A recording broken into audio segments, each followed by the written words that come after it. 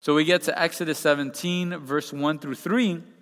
It tells us, "Then all the congregation of the children of Israel set out on their journey from the wilderness of Sin." Again, that's the wilderness of Sinai, not the wilderness of committing sins. "But according to the commandment of the Lord. And they encamped in Rephidim, but there was no water for the people to drink. Therefore the people contended with Moses and said, 'Give us water that we may drink.' So Moses said to them, 'Why do you contend with me? Why do you tempt the Lord?'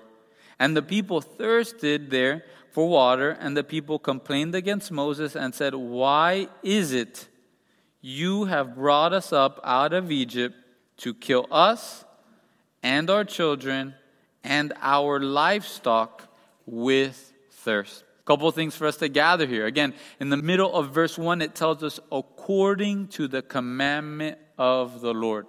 Why did the nation of Israel come here? Why did they stop here? God told them so.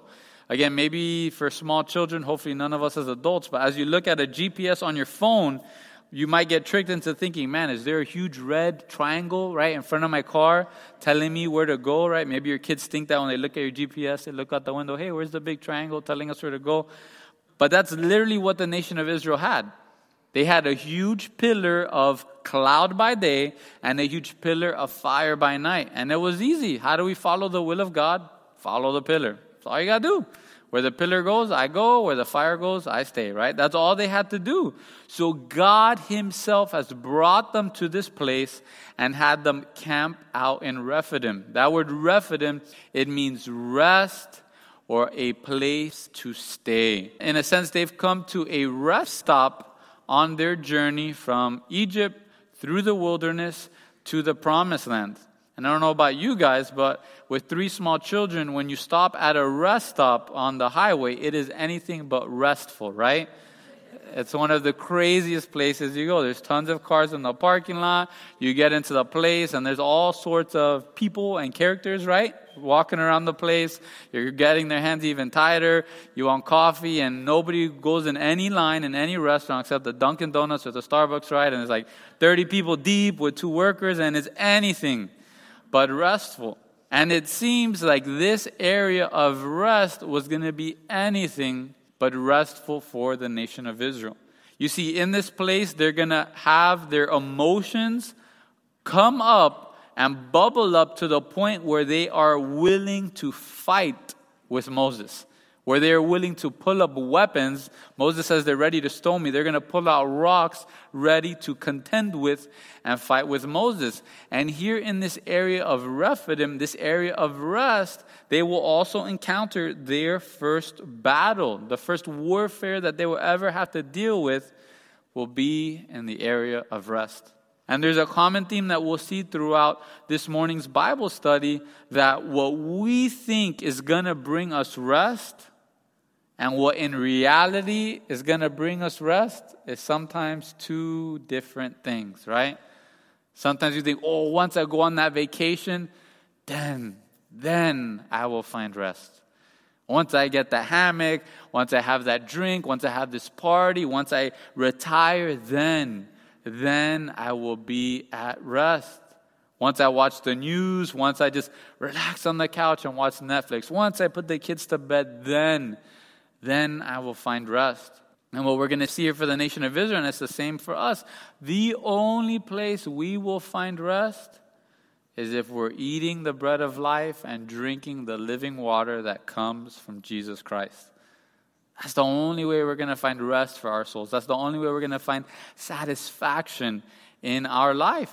Again, verse 2, the people, they contend with Moses. That word is to literally fight, to wrestle. They're wrestling first verbally with him, and they're telling him, give us water that we may drink. Again, there's 2 million of them coming to Moses saying, give us water, we're thirsty. But Moses, one of the character traits of him that I often overlook is how often he first and foremost turns to the Lord.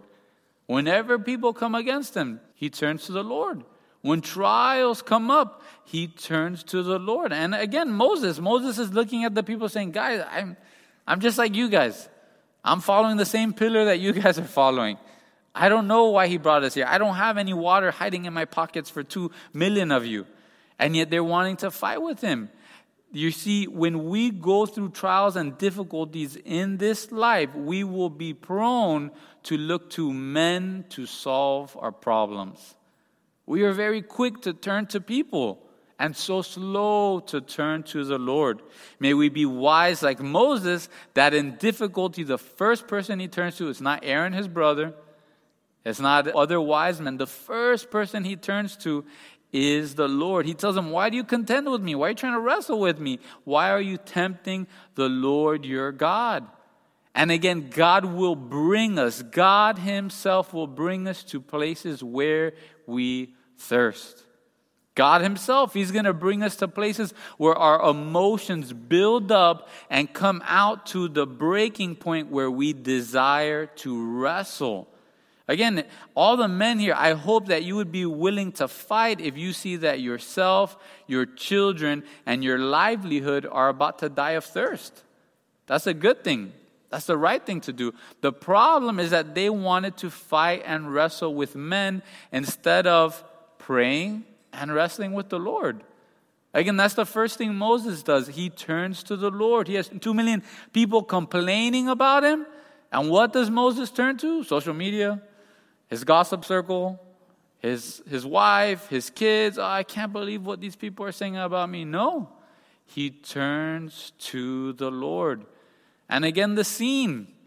The people are here fighting and complaining with Moses when there's literally, if it's during the day, there's a huge pillar of cloud literally right behind them. Or if it's at night, the only reason they can see each other's faces is because there's a huge pillar of fire at night. And yet they're looking to Moses saying, Moses, you provide a way for us. Complaining. God himself is there, and yet they're complaining against Moses. And family, we are prone to complain. We're given to complaining. It's not very easy for us to give compliments. It's not very easy for us to say please and thank yous. That's why we teach our kids to say please and thank yous. I hope none of you are here teaching your kids, this is how you complain. All right, honey? This is how you complain. You say, I don't want mac and cheese. Yeah, I don't want mac and cheese. I want pizza. And then when I give you pizza, I want you to say, I don't want pizza. I want chicken nuggets, right? This is how you complain. No. We teach them gratitude. We teach them to be content with whatever they have because we're prone to it. And when we are prone to complain and murmur, it's evidence that we are far too self-focused and we care far too much about our own cares and our own comforts. When we're not prone to complaining, it reveals that we are caring about God and God's glory. Often when we complain, it's not, man, there should have been more people at church today. Man, there should have been more people at the men's steak and study. Man, I should have shared the gospel with more people today. No, we complain about the smallest things. Man, it's too hot in here. It's too tepid, right? They should put the AC at 68. That's where it should be. It's the perfect temperature. Oh, it's too cold in here, right? They should put the AC at 75. Whatever it may be. You look at Saul and David, and the difference is that David was consumed with God's name being protected and God's glory being given to him. Saul's obsession was his name being protected and glory being given to his name. But verse 4, we see again, Moses, who does he cry out to? He cries out to the Lord. What shall I do with this people? They are almost ready to stone me. Again, Moses, he doesn't fight against the people, right? He sees them all pulling out stones. He doesn't pull out the rod of God and say, you want a piece of this, right? He says, if I could wipe out an entire Egyptian army, you bet I can wipe you guys out. You guys want some, right? No. He cries out to God. Again, 2 million people complaining about him, and he cries out to God. This is a mark of humility and a mark of wisdom. You can write down James chapter 1, and in verse 1, it tells us we should be joyful in trials. And then in verse 5, it tells us in the midst of the trial, if any of us lack wisdom, let him ask of God, who gives to all liberally and without reproach, and it will be given to him. Again, family, when we're in a season where we're thirsty, when we're in a season that we're not satisfied with what's going on around us, we should first and foremost cry out to God and ask him for wisdom. When we're at a place that our emotions are bubbling up and about to burst, we should wrestle with the Lord and say, God, what should I do with this? Lord, is this justified? Again, God, our emotions are not necessarily the enemy. Our emotions, Jim Gallagher with the young adults, he was talking about how emotions, it's like seasoning on a meal. And God has given us emotions so that we wouldn't be robots, right? So that we can enjoy life better. And a meal is better when it's well seasoned. But now what happens if you open the sazón completa, right? And you just take off the top and just dump it all on there, right? It's ruined. I haven't seen anybody hungry and they just pour your bowl of sazón completa, right? And pour some marteba and says, hey, just go for it. Just drink it, right? It's going to be delicious. No, that's supposed to add to life. That's not the way we should be making our decisions. So when we feel the emotion bubbling over, we should turn to the Lord and say, Lord, what should I do with this? Lord, is this righteous indignation? Lord, should I pray?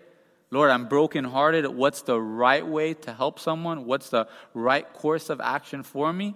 And we can save ourselves from a lot of regret by crying out to God first and foremost. When situations and people are out of our control, the way we react to things is so important. So important. We can't control people complaining about us. We can't control those brief moments when we get all riled up and we're full of anger or jealousy or different things. But now how we deal with those things is going to add to life or it's going to take away from that. And we see Moses, even in his crying out to the Lord, he's not saying, God, get them. Hey, God, can you turn into the pillar of fire and just sort of ping pong around all their tents, right, and show them who's boss? I just says, Lord, what are we going to do? They're almost ready to stone me. Lord, what shall I do with the people? Robert Jameson, he says his language, instead of any betraying signs of resentment or vindication against the people who have given him cruel and unmerited treatment, it was an expression of anxiousness, wishing to know what was the best thing to be done in the circumstances. Again, Moses, he just wanted to see the people's needs met. That's what he wanted. He wasn't just mad that they were angry. No, he wanted to see their needs met. In Matthew chapter 5, verse 44 and 45, let's turn there. Important scripture for us today. Matthew chapter 5, verse 44 and 45. We'll start in verse 43. And it says, you have heard that it was said, you shall love your neighbor and hate your enemy. But I say to you, love your enemies. Bless those who curse you. Do good to those who hate you, and pray for those who spitefully use you and persecute you, that you may be sons of your Father in heaven. For he makes his sun to rise on the evil and on the good, and he sends rain on the just and on the unjust. Again, family, if we're here and saying, I'm going to heaven when I die, you're a son or daughter of God. And if you're a son or daughter of God, this is the way we should be acting and reacting to our enemies, those who use us, and those who persecute us. It's to pray for them, to love on them, to bless them. That's the attitude we should have.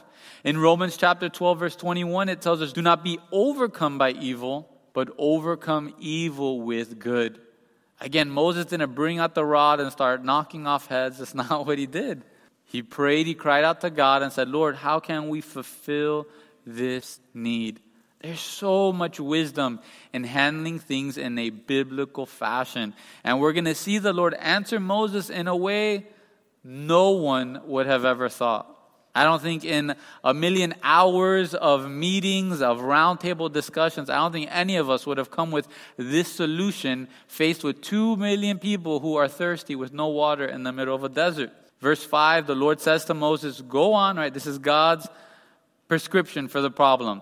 Go on before the people, take with you some of the elders of Israel, take in your hand the rod which you struck the river, and go.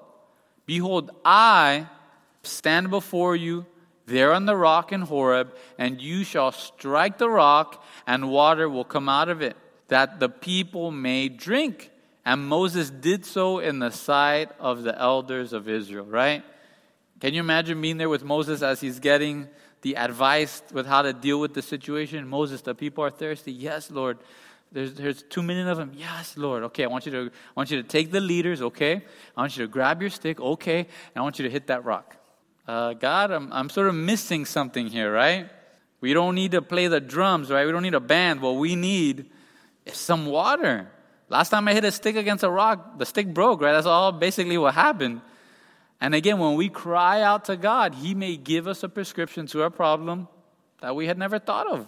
Or perhaps it's even a spiritual prescription to the spiritual problem that we're going through. Now again, the application for us with this, that's not why we have those big coral stones out there for you to walk outside and grab sticks and just start smacking rocks. That's not the application for us. 1 Corinthians chapter 10, we can turn there, and the Bible itself gives us the interpretation and even the application for us here in Exodus chapter 17, with the Lord providing water for the people by Moses striking the rock. In 1 Corinthians chapter 10, this is the portion of Scripture we've turned to quite often the past few chapters. 1 Corinthians chapter 10, verse 1, it tells us, "Moreover, brethren, I do not want you to be unaware that all our fathers were under the cloud, all passed through the sea, all were baptized into Moses in the cloud and in the sea. All ate the same spiritual food, all drank the same spiritual drink, for they drank of that spiritual rock," capitalized, "that followed them. And that rock was Christ. But with most of them God was not well pleased, for their bodies were scattered in the wilderness. Now these things became our examples, to the intent that we should not lust after evil things as they also lusted. And do not become idolaters as were some of them. As it is written, the people sat down to eat and drink and rose up to play. Nor let us commit sexual immorality as some of them did. And in one day 23,000 fell. Nor let us tempt Christ as some of them also tempted and were destroyed by the serpents. Nor complain, as some of them also complained and were destroyed by the destroyer. Now all these things happen to them as examples, and they are written for our admonition, upon whom the ends of the ages have come. Therefore let him who thinks he stands take heed lest he fall." Again, there's a great warning to us. Paul, he's writing to the church of Corinth, who is a very sinful church, and a very carnal church. A church that was fueled by the flesh. A church that was having problems with sexual immorality within the members of their church. A church that was having problems with drunkards and covetousness and fornication and murmuring within their own church. So here, Paul's warning them, saying, hey, the nation of Israel, they were baptized through water and through the Spirit. They passed through the Red Sea, baptism, and they passed through the cloud, baptism of the Holy Spirit. They ate the same spiritual food. They drank the same spiritual drink. They had the manna from God. They had the water from the spiritual rock, and that rock was Christ. So again, who is the rock? The rock is Christ. And now the warning to us in verse 5 is that even though they had the protection of God, even though they had the providence of God, even though they had the blessings of God throughout the whole wilderness, they were not well-pleasing to God. That's a great question for us to ask ourselves this morning. Are you today living a life that's well-pleasing to God? The problem with the church of Corinth is that they thought, hey, I got baptized a long time ago. It's okay. I got filled with the Holy Spirit. It's a long time ago. It's okay. I've had spiritual food. I've had encounters with the rock. I've had encounters with Christ long ago. It's okay. And Paul's warning them, hey, all the nation of Israel, they had the very same things in their past that you're claiming, and yet they were not well-pleasing to God. Instead, they became idolaters, they became fornicators, they became murmurers and tempters of Christ. Again, what a warning to us this morning. God can be providing for us, God can be protecting us, but that does not mean that we are well-pleasing to the Lord. So this rock, right, we know it's Christ Jesus. That rock was Christ. A couple verses, You can write these down. Deuteronomy chapter 32, verse 3 through 4. It says, "For I proclaim the name of the Lord ascribes greatness to our God. He is the rock. His work is perfect, for all his ways are justice, a God of truth and without injustice, righteous and upright is he." Our God is the rock. He's the only one that is pure justice. He's the only one that there is no injustice in him, and in him there is truth. Again, family, as our world is thirsty, as our world is hungry for justice and crying out against injustice, give them the rock. And I'm not talking about Dwayne Johnson. I'm talking about Jesus, right? That's what I'm talking about. Give them Christ Jesus. He's the only one that's going to answer all the problems in our world today. We should stop looking towards men, and we should stop telling other people to look at a man, and we should be telling people to look at Christ. Let's turn to Psalm 18. And here, Psalm 18, quite a few times, the author here talks about the rock. The rock. Psalm 18, verse 1 and 2. It says, "I will love you, O Lord, my strength. The Lord is my rock and my fortress and my deliverer, my God, my strength, in whom I will trust, my shield and the horn of my salvation, my stronghold. I will call upon the Lord, who is worthy to be praised. So shall I be saved from my enemies." Verse 31, "For who is God except the Lord? And who is a rock except our God?" Verse 46, he says again, "The Lord lives. Blessed be my rock, and let the God of my salvation be exalted." Finally, in Isaiah chapter 28, verse 16, it says, "Therefore, thus says the Lord God, behold, I lay in Zion for a foundation, a stone, a tried stone, a precious cornerstone, a sure foundation, and whoever believes will not act hastily." Family, that rock is Christ Jesus. And the only way we're going to find satisfaction in this life, the only way we're going to find our thirst quenched in this life, is to turn to the rock that is higher than I. And just as Moses struck the rock and water flowed out for all of Israel to drink and be satisfied, so Jesus Christ, the rock, was struck once and once only by Moses and by the law of Moses, so that from him would flow the water to fulfill our spiritual thirst. Again, we shouldn't be angry when people in this world are thirsty. When people in this world are looking for answers, right? I think more than ever, we're seeing that there's not just injustice in our social system or injustice in our political system, but even in our economy, even in the stock market, right? There's a double standard. And people are turning around saying, "I'm thirsty. I want to make this right. I am not satisfied with what's going on today." The only place where we're going to find satisfaction, it's in Jesus Christ. That's why, again, the people are murmuring and complaining, ready to kill Moses. And Moses cries out to the Lord. Problem is given the satisfaction and the fix to the problem right away. And yet, where do we go? We go to the people. Right? We go with our rocks, with our complaints, and we say, "We're thirsty, we want this," right? May we turn to the Lord. In John chapter 4, we turn there, right? We know what the rock is, so what's the water? Because none of us are going to be out there smacking rocks or hitting Jesus and expecting water to come out. What are we talking about, Zach? John chapter 4, Jesus here gives us the answer. And again, John chapter 4 is such a special chapter and interaction here.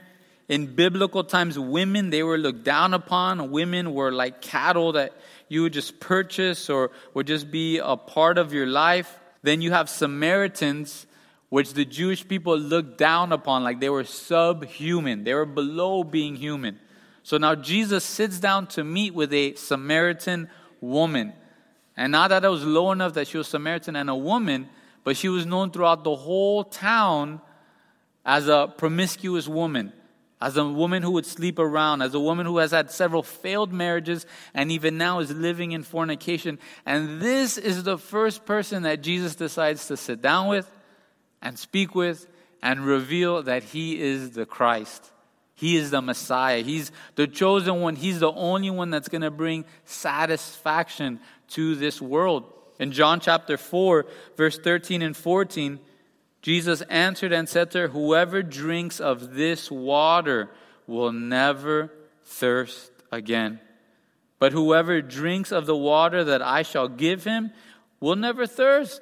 But the water that I shall give him will become in him a fountain of water springing up into everlasting life."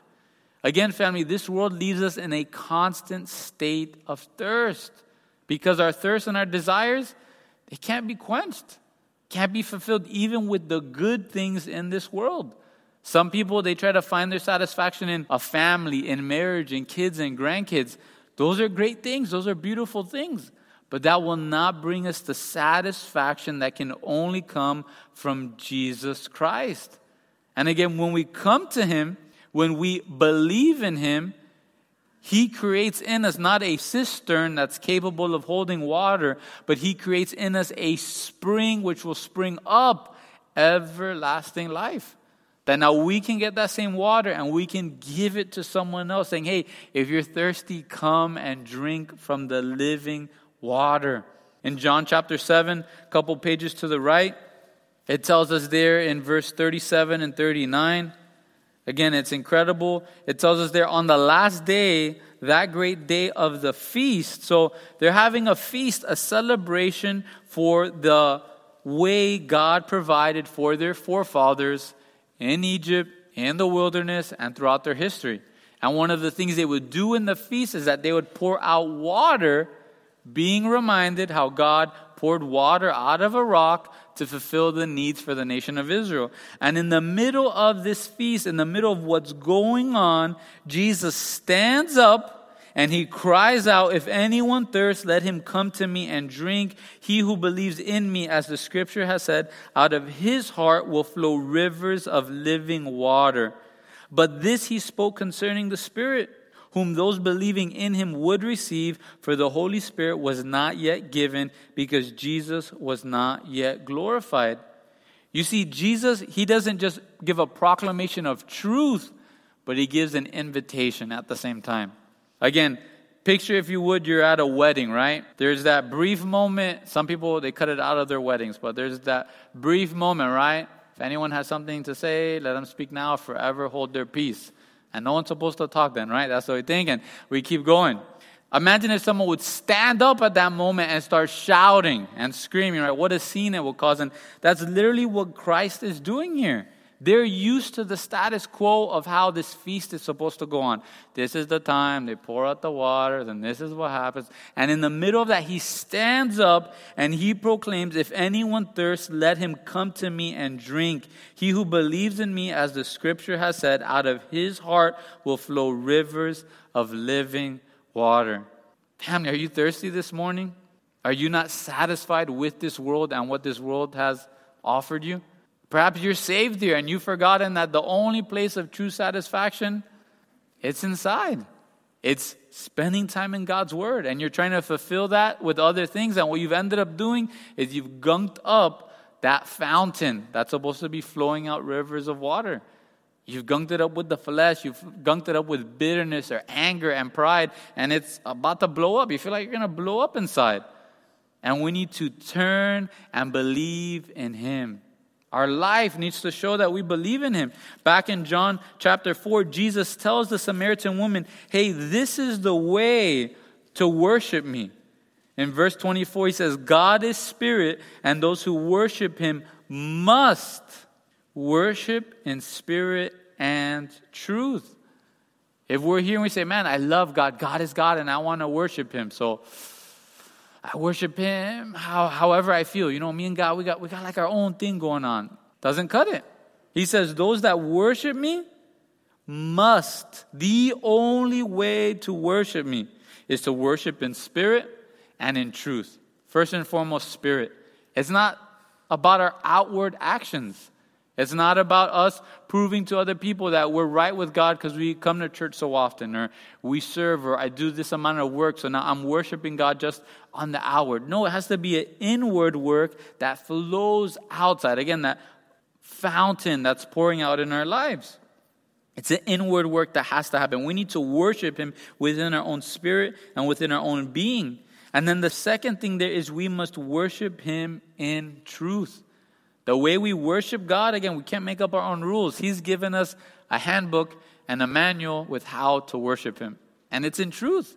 It's in God's Word. It's living a biblical lifestyle. That's how you worship Him. We can't, me and God, we got our own thing going on, I worship Him on the boat, pull in the mahi, and thank you, Lord, right? And I worship Him, right? I go out there to the sandbar, and I just float, and I just think how I'm just floating in the grace of God. That's not how it works. You could do that too. That's great. That's awesome. That's wonderful, right? But we need to worship Him in truth. And He gives us the prescription for how to worship Him, right? Don't forsake the assembling of the brethren, as is the manner of some. He says that. And the second thing, the last thing there is, we must come to God in the truth of who we are. You see, lots of times we put on the different masks to impress the people around us, or so that the people around us won't look down upon us. But how dare we come to the God, the creator of heaven and earth, the one that has formed us in our mother's womb, knows the day, the moment we are going to be born, how we are going to be born, what color, a little bit too blue or purple or red, right? He knows the day we're going to die, the amount of hairs on our head, and we think we can come to God with a facade. We think we can come to Him with a lie. He says, no, if you want to worship me, you must worship me in spirit and in truth. You see, God, He never condemns anyone that comes to Him. This woman that's living a terrible life, He doesn't condemn her there. But the moment that all her sins come out, that's when He addresses it. He addresses her sin afterwards. And the same is true for us. God, He's not going to keep us from coming to Him. But the moment we come to Him, He's going to say, hey, there's sin in your life that needs to be addressed. And if you want to come to me, I would love for you to come to me. This is the only place where you're going to have satisfaction and joy and peace and love. But you have to do it in spirit and in truth. Finally, on this topic of thirst and water, you can write down Revelation chapter 22, verse 17. It says, and the Spirit and the bride say, come.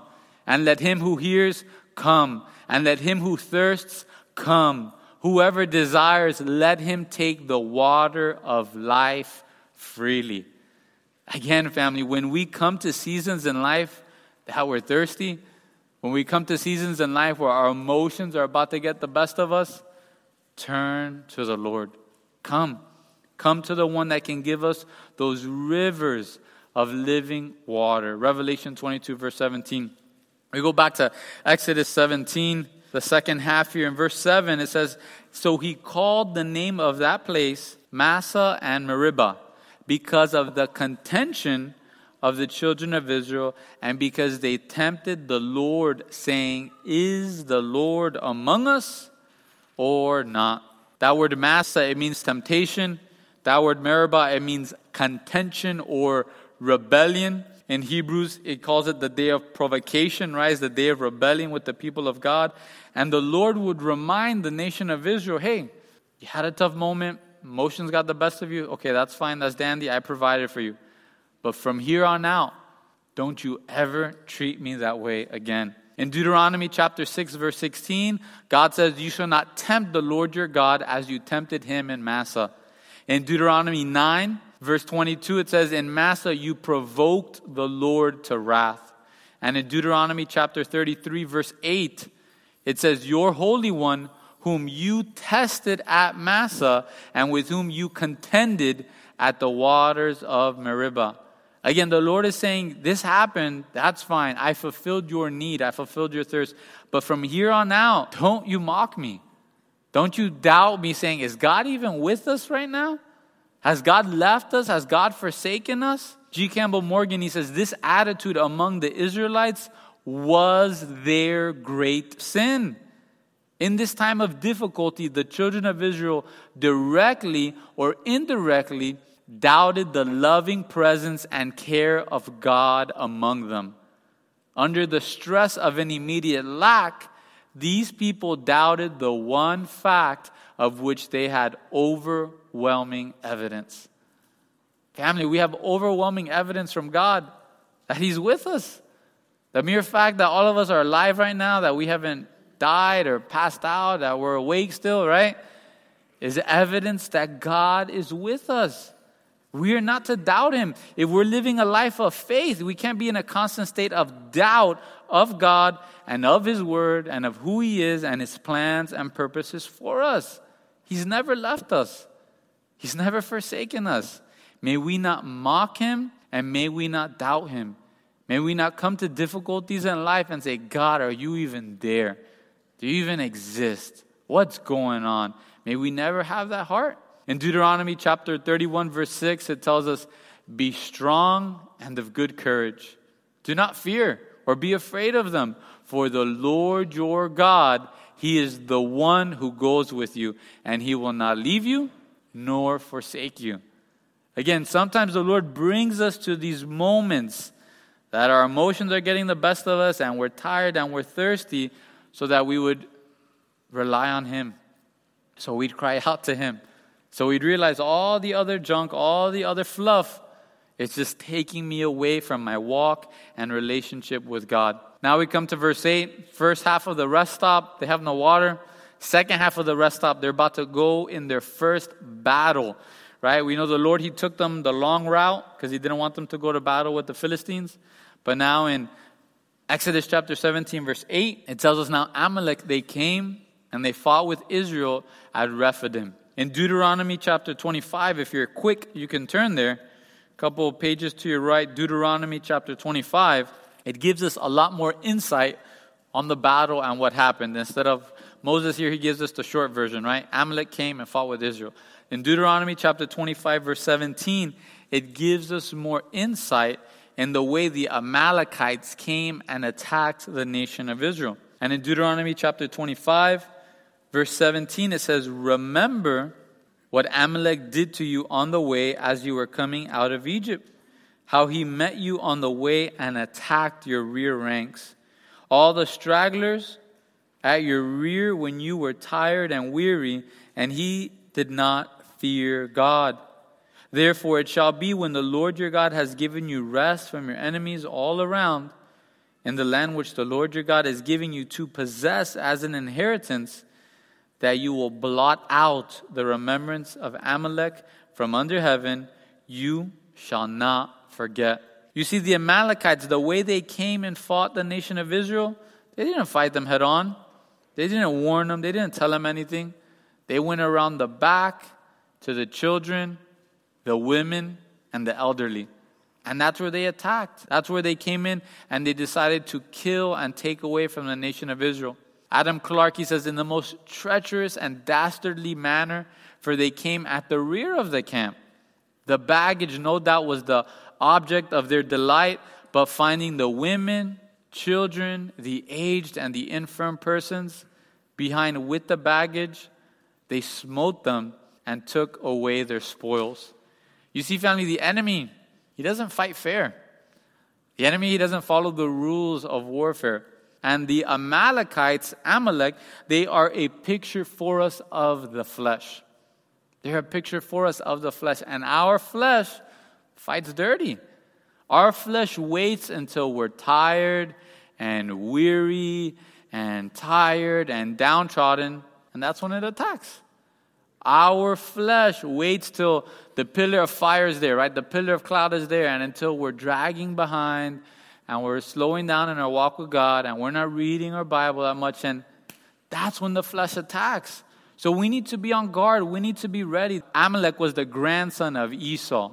Esau is the one, if you remember, right? He has the birthright, such a special privilege to carry on the spiritual mantle within the family. He comes home one day from hunting and he says, I'm dying of hunger. His brother's making some lentils and he says, I'm dying of hunger. And he says, give me the bowl of lentils. And he says, I'm not giving it to you unless you give me your birthright. And he says, what good is it if I die? Just give me the lentils. You could take the birthright, right? I don't know how many of you are doctors here, but I think we all know you don't actually die after one day of hunger, right? Esau was just consumed with fulfilling his flesh. Whatever his flesh desired, gotta have it. Got to do it. And now Amalekites, they're the same way. They are just going after the flesh. And the flesh is always going to war with our spirit, family.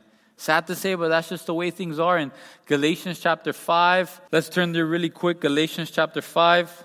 If you're having some difficulty with your flesh lately, I encourage you to read Galatians chapter 5, Galatians chapter 6 when you get home.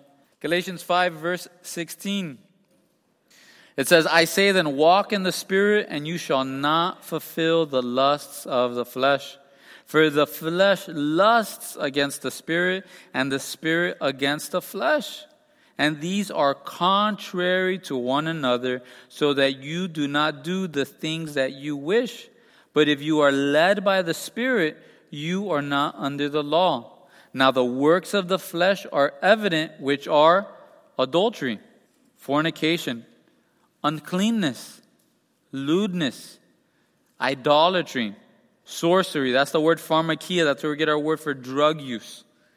Hatred, contentions, jealousy, outbursts of wrath, selfish ambitions, dissensions, heresies, envy, and murders, drunkenness, revelries, and the like, of which I tell you beforehand, just as I also told you in time past, that those who practice such things, if you are habitually doing anything on this list, you will not inherit the kingdom of God.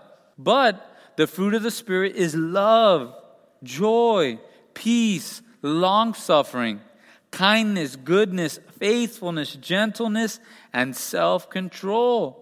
Against such there is no law. And those who are Christ's have crucified the flesh with its passions and desires. If we live in the Spirit, let us also walk in the Spirit. Let us not become conceited, provoking one another or envying one another. Family, we're going to be fighting our flesh till the day we see Jesus face to face. That's another one of the perks and things I'm looking forward to in heaven. No more battling the flesh. But as long as we're alive, it's the battle we're in. And we need to be careful that we are not feeding our flesh, but that we're actually fighting it. We need to be making sure that we're fulfilling the lusts of the Spirit and not fulfilling the lusts of the flesh, right? Wow, the Spirit lusts? Yeah, the Spirit has certain desires too. The Spirit desires that you'd spend time in the Word of God. The Spirit desires that you would spend time in prayer. The Spirit desires that you would be here in the assembling of the brothers and sisters in God's Word. The Spirit craves those things. The problem is the path of least resistance, it's feeding the flesh, right? You're there and you're about to get into the argument, right? The wick was lit and now the thoughts come up into the mind, right? The Spirit says, hey, just relax, right? A gentle word turns away wrath. And the flesh says, get them, right? And we go back and forth, and where do we go to? Let's go, right? And then you start the fight, you say, oh no, what did I do, right? That's what happens. Someone cuts you off in traffic, and the Spirit, oh man, you should pray for this person. Maybe they're late to work, maybe they had a family emergency, pray for them. The Spirit, let's cut them off, right? That's what we do. And we are quick to turn to our flesh and fulfill the lusts of our flesh, right? The children of Israel, they have a desire. Do they turn to God? Do they turn to complaining? They turn to murmuring every time. But for us, again, you can take home this list here in verse 16 through 26 and say, Lord, what is the fruit of my life? Is it verse 19 through 21? Or Lord, is the fruit of my life verse 22 through 23?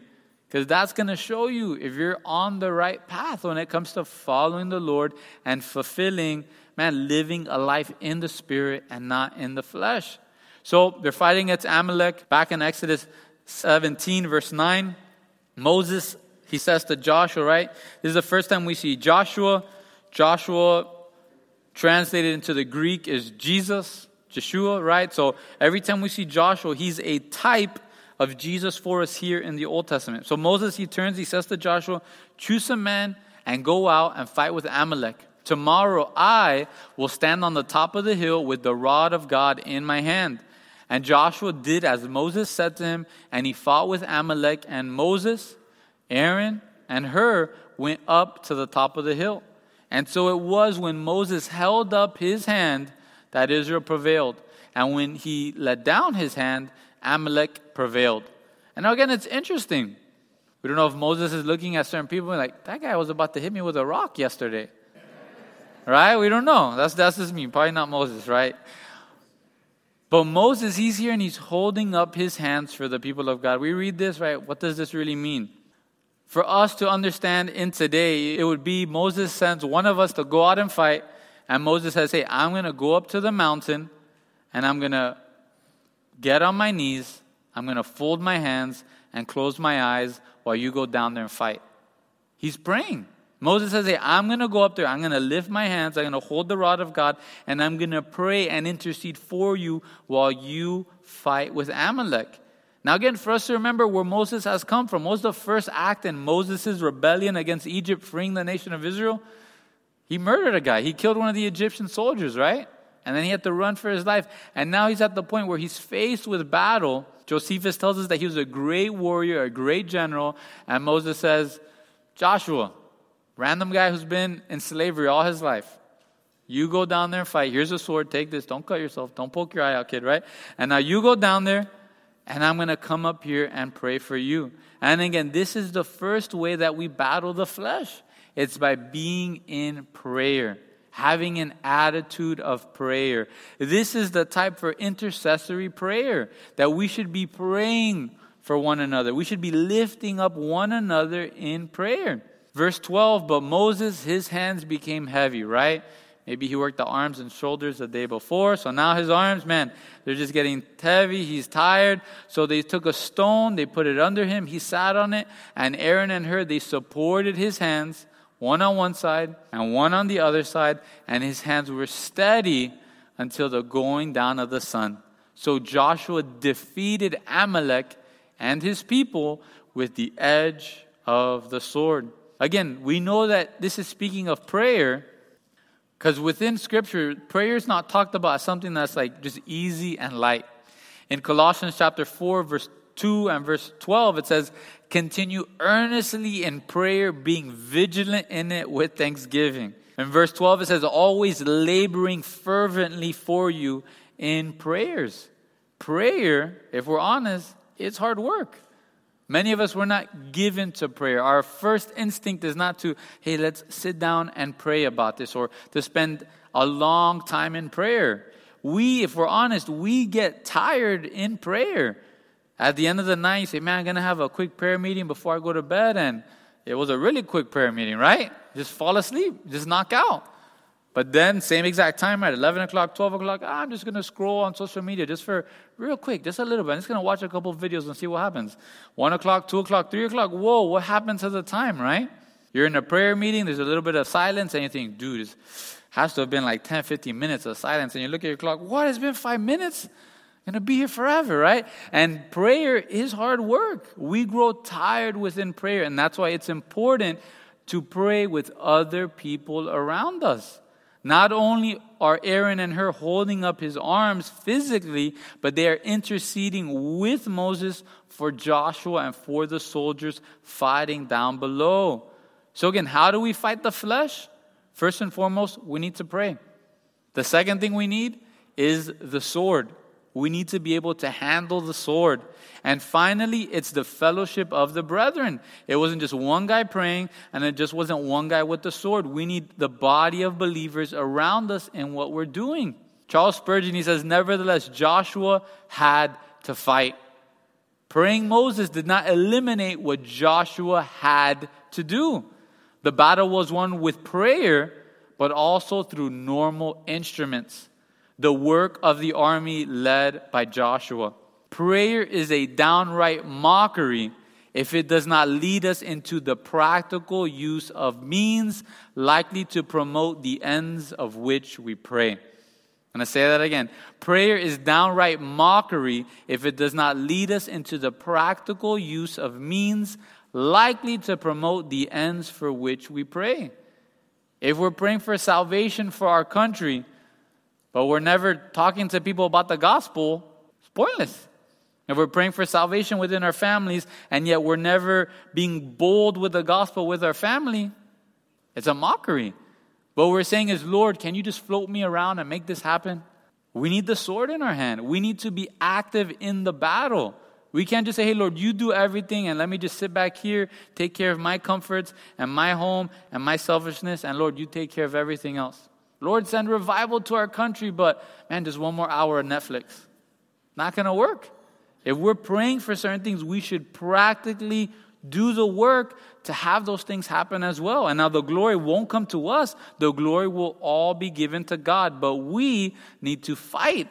We need to pray and we need to fight. And what do we fight with? The sword, the word of God. We need to be in our word. We need to know the sword. Again, Jesus, when he's tempted by Satan, after 40 days and nights of fasting and praying, how does he fight the battle with Satan? All through Scripture. He's just reciting Scripture, right?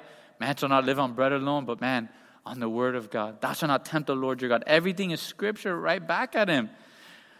In 2020, I think there's something like 3 million new gun owners. And some people are super excited about that. I'm a little worried. Because if they don't train, bad things are going to happen. And it's the same thing with us. If we're not training with the sword, bad things are going to happen. The next time our flesh comes out, we're going to be like Peter and just cut off our wife's ear by mistake, right? Instead of being filled with the Spirit and waiting and allowing the Lord to do that work. We need to be in our word. We need to know the sword. And finally, again, the gathering of believers, the fellowship of the brethren. Again, I was telling the 9 a.m. service, and you guys are similar. All the marriages here look incredible. You guys are sitting next to each other, quietly, hands around each other. Everybody's relaxed. There's no muercas back and forth between the husband and wife. No fighting here. You guys look perfect. But what happens when you get in the car? Why were you falling asleep in service, right? Why don't you read your Bible? Why aren't you taking notes? Why are you on your phone the whole time? And the flesh starts. When we're in the group of believers, it keeps us from falling into the flesh. That's why it's easy to be holy at a retreat or at church and so difficult when we're at home alone with our family. Again, it's important to be in prayer, to know how to handle the sword, and to be with the body of believers. Verse 14, Exodus 17, Then the Lord said to Moses, Write this for a memorial in the book and recount it in the hearing of Joshua, that I will utterly blot out the remembrance of Amalek from under heaven. Again, Jesus gives us a truth speaking about the flesh in Matthew 26, verse 41. He told the disciples, watch and pray, unless you enter into temptation. The spirit indeed is willing, but the flesh is weak. It's easy to turn to the flesh. That's why we need to watch and pray. But the Lord tells Moses, hey, write this down for a memorial for Joshua, that he can be reminded of it later on. And all throughout Joshua, you see God telling Joshua, hey, be courageous. Be strong and courageous. The Lord is with you. Hey, be strong and courageous. The Lord is with you. Remember what I did with you with Amalek, your first battle after being in slavery for years, right? Verse 15, And Moses built an altar and called its name, The Lord is my banner. For he said, because the Lord has sworn, the Lord will have war with Amalek from generation to generation. Again, here God gives us the way we should deal with our flesh. And it's to kill it. Our flesh cannot be reformed.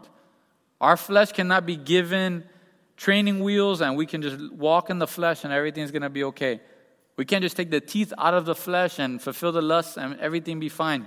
Let's turn to Romans chapter 8. Romans chapter 8, again, the warnings of the flesh, the way we should deal with our flesh.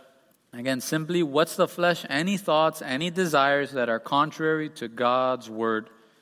Romans chapter 8, verse 5, it tells us, For those who live according to the flesh set their minds on the things of the flesh.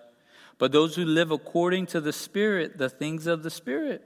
For to be carnally minded is death, but to be spiritually minded is life and peace.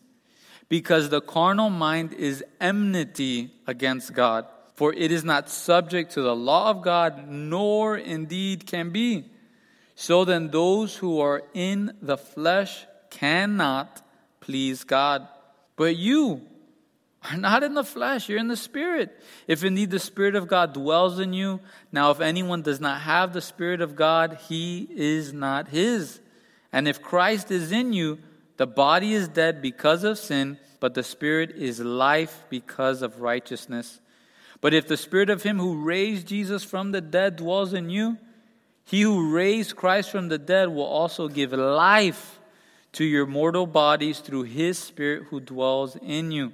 Therefore, brethren, we are debtors, not to the flesh, to live according to the flesh. For if you live according to the flesh, you will die. But if by the Spirit you put to death the deeds of the body, you will live. Again, death for us is separation from God. That's what death is. So now if we're living according to our flesh, if we're living according to the thoughts and desires within our minds and within our hearts that are contrary to God's word, it will lead to separation from God. And separation from God, it's death. So what's the way that we deal with the flesh? We put it to death. We're supposed to crucify our flesh daily, right? God there in Exodus, how did he tell them to deal with it? He says, blot them out completely. That's the way we're to deal with our flesh, family. Finally, verse 15 and 16, Moses, he makes an altar there for the Lord, and he calls the name of the altar, the Lord is my banner. For he said, because the Lord has sworn, the Lord will have war with Amalek from generation to generation.